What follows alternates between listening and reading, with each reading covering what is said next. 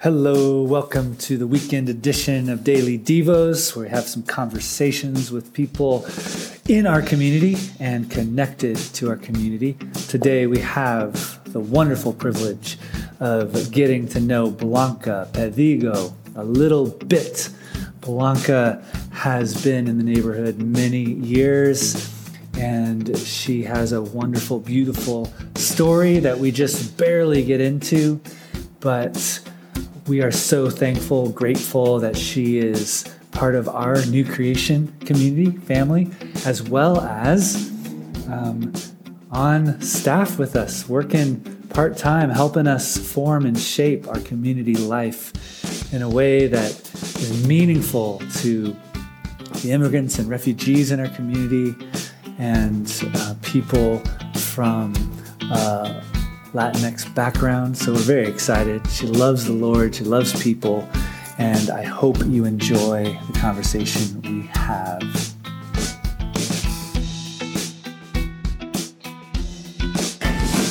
Yes. So we're here with Blanca Pedigo. And love for people to get to know you as I've gotten to know you the last few years. It's pretty awesome to get to know you, and love to just people to hear some of your stories. So do you mind sharing a little bit about how your immigration journey went? Because maybe not everyone knows that you were born in Mexico, right? Yes, city. Mexico City. City. And so tell us a little bit about your journey over here. Well, I have... Let's see. They brought us in when I was like almost 12, I think, 12, 13. I was pretty young. It was more like a game because everybody else in my family have a way of crossing over a passport. But my little brother and myself did not. So my dad came like in the morning, 6 o'clock in the morning, says, grab your stuff, let's go. We're going to go to the river. And I'm going, a river. And it was weird because I guess I find out that something was wrong with my dad. Kind of look at me and said, just don't let your brother go. Like, just stay with him. And I'm going, you're going to let me go with this perfect stranger? And you never let me go with my aunt, but you're going to let me go with this guy. So anyway, but I remember they put us in a tire, set us down, and the guy just said, we're going to cross the river. I'm going to take you to the other side. You're going to meet your cousin over there. And I'm going, oh, okay. And my brother just I can't remember how old he was, but he was just crying because he wanted to be with my mom. Mm-hmm. And I tried to keep him quiet because the guy was like looking at me saying, you had to tell him to be quiet. Mm-hmm. And, so I knew something was happening, but I couldn't understand why. I just knew by my father's look and the guy's look that I needed to be quiet. I needed to make my brother kind of listen to me, which it was weird, but he did. Wow. He sensed the severity of the situation. He did. I think we both did.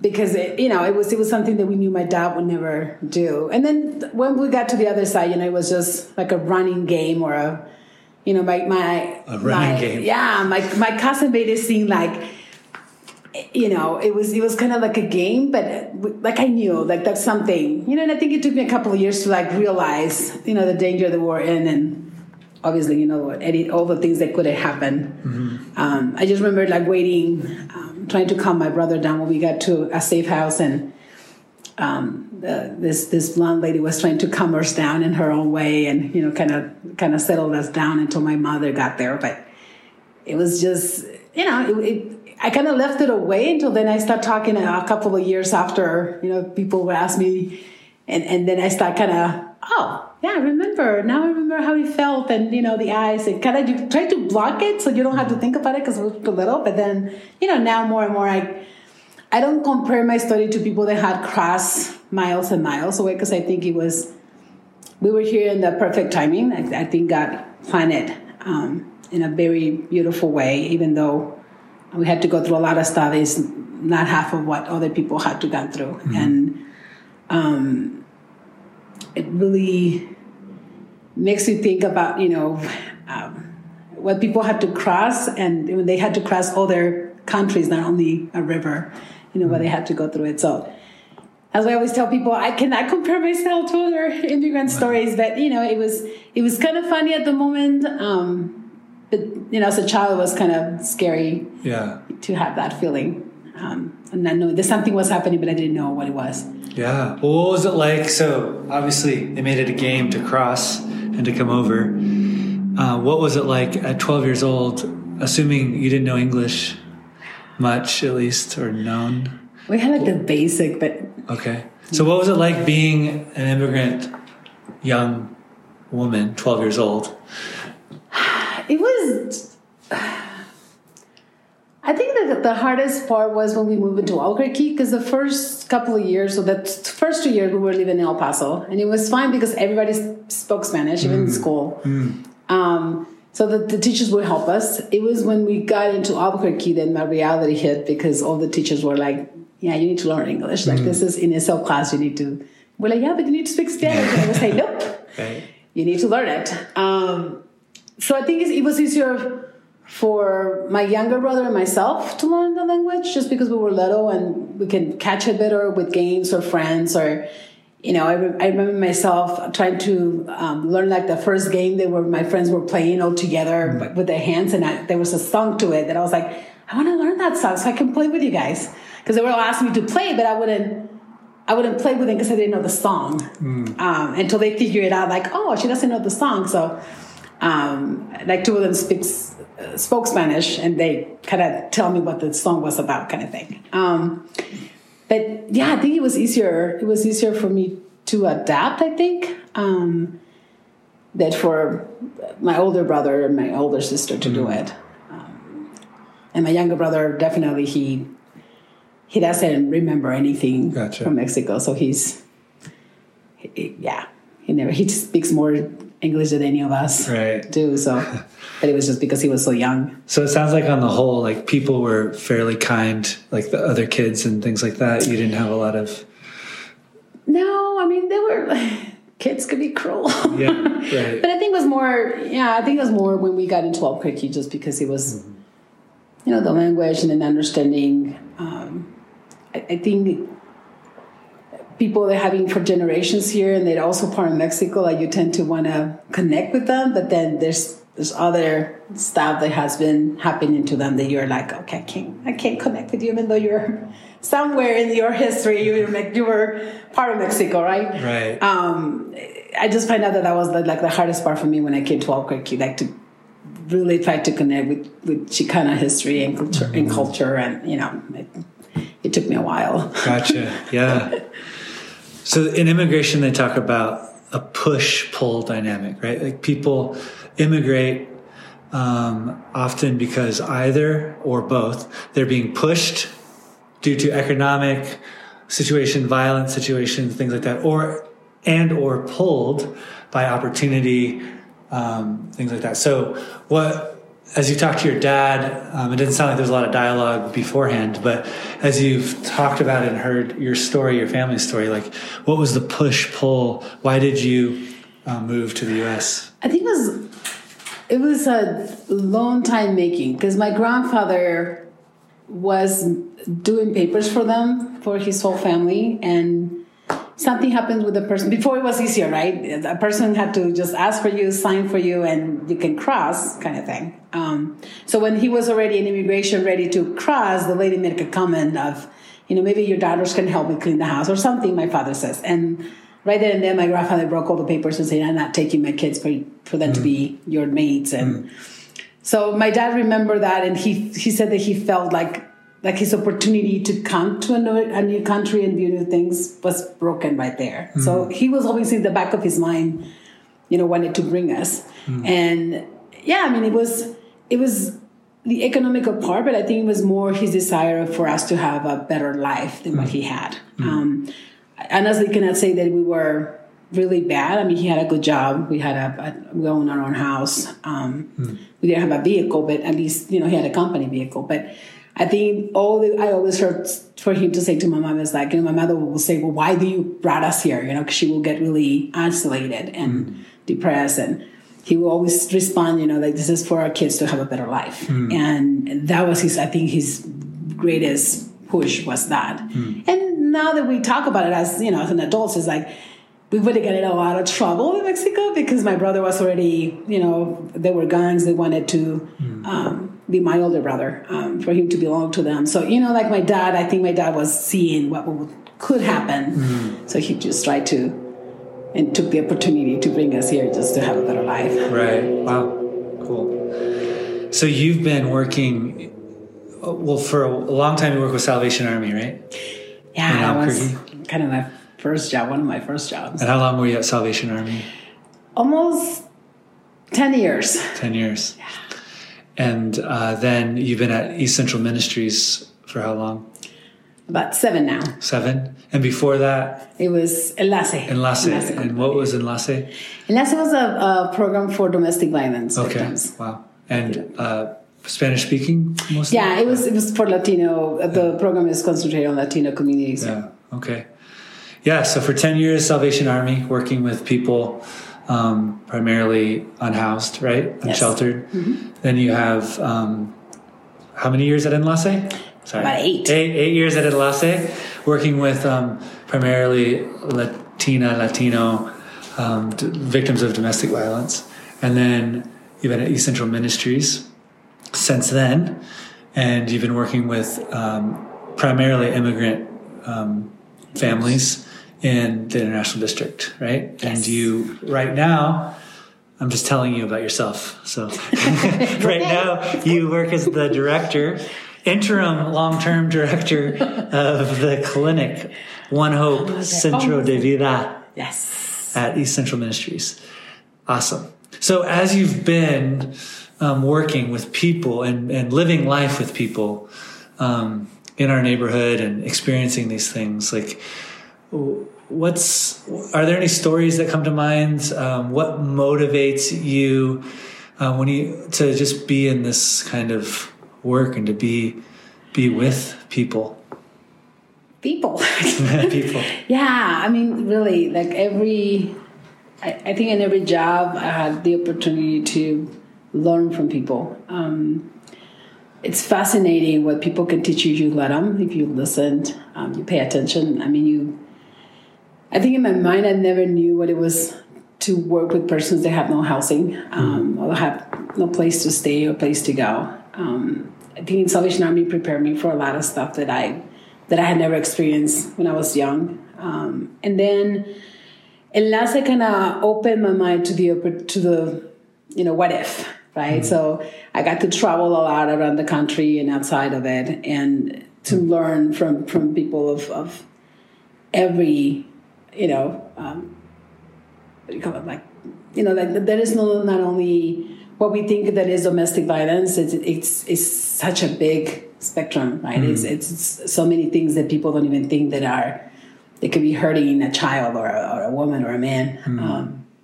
So that gave me the opportunity to see and to prepare myself, like, how important it is to train yourself and to learn, not only from people, but also from other communities and other, like other parts of the country that they have the same situations that are happening here. And then with ECM, like I really then everything got together where I can do a lot of the stuff that I've been trained on and that I learned. But mostly the people, like today I was telling you that I have one of our patients that comes in, and every time she prepares meals for other people, like she's like, "Oh, guys, I got enough."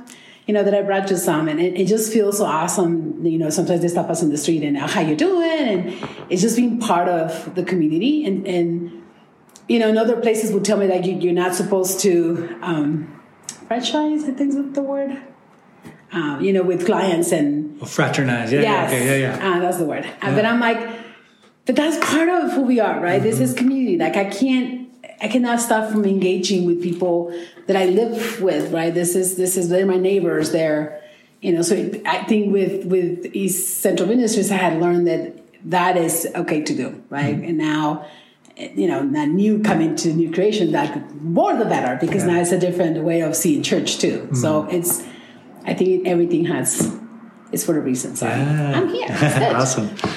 Well, I'm really excited that you're with us. That last part is my most exciting part. That you're with New Creation, that you're part of our community, and and that you're officially like helping lead us and form us. I'm really excited about that. So as you thinking about people living in the neighborhood, you've been living in the neighborhood quite a while, and you also are familiar for many years with people having various struggles. What's a word that you would speak to your community, to New Creation Albuquerque? Like, what do you feel like is important for us to know, to hear? I think what it has worked for me is you never know how familiar or how equal or how much similarity you have with other people if you don't start talking to them, if you don't get to know them. Like, it will surprise you that, probably the neighbor that you think you have nothing in common has more in common than you ever thought. And I think when we get to know our neighbor, then you can appreciate better, or you can have better conversations instead of saying, oh, he just let his dog walk around, instead of thinking, well, they can't walk, that's why the dog goes outside. Simple things that we think they're done against us, is reality is not against us. It just happens because people have lives and have problems just like we do. So I think one of the things that I will always say is, get to know your neighbor, get to know the person that you're next to. And mainly because when I used to live in Rio Rancho, like I never knew anything about my neighbors. Like I wouldn't even tell you how many people live next door to me, and here, like it just feels, it's a beautiful thing to at least know the families that are around me, and get to know people.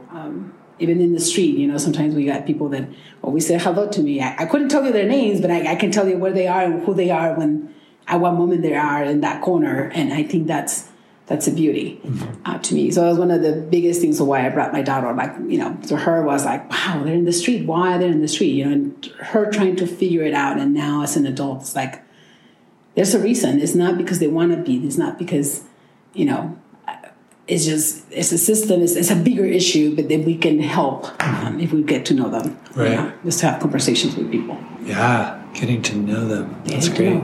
Yes. Yeah. Awesome. Well, can I ask you I do this thing called speed round. Sure. So I'm going to ask you silly questions, and you have to respond with the very first thing that comes to your mind. Oh, God. All right? So one question that has made the list every time is, what's your favorite Disney princess? Oh, that's not fair. That's not fair. It has to be White Snow, just because they called me that when I was little. What was it? Snow White? Snow White. Oh, yeah. White Snow. Yeah. Awesome. Yeah. Snow White. Why did they call you Snow White? I don't know. This is because I had the black hair, I guess. Oh, okay. Nice. What is your favorite book? It was like the women's, like Sor Juana Inés de la Cruz. It's a poem by. It's a book that talks about women that did poetry in Mexico, and it was like very strong. So one of them is Sor Juana Inés de la Cruz, and then, I can't remember the name. That's good. That's good. But I promise I get it and I send it to you guys. That's awesome. Favorite ice cream? Flavor of ice cream? Cheesecake. Cheesecake flavored ice cream. Yeah, cheesecake. Okay. Cheesecake, nice. strawberry cheesecake. There you go. Strawberry cheesecake. Yes. Nice. And favorite TV show? Do you have one? No. I love watching movies. I don't care what movies Favorite are. movie? It has to be superheroes. Anything to do with superheroes. You're like an Avengers fan? Yes. Really? Yes, I love it.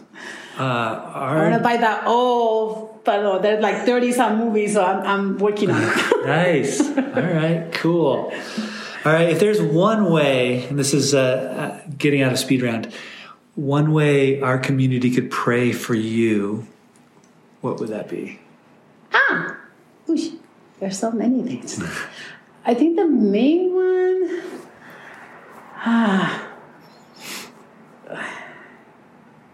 I think family.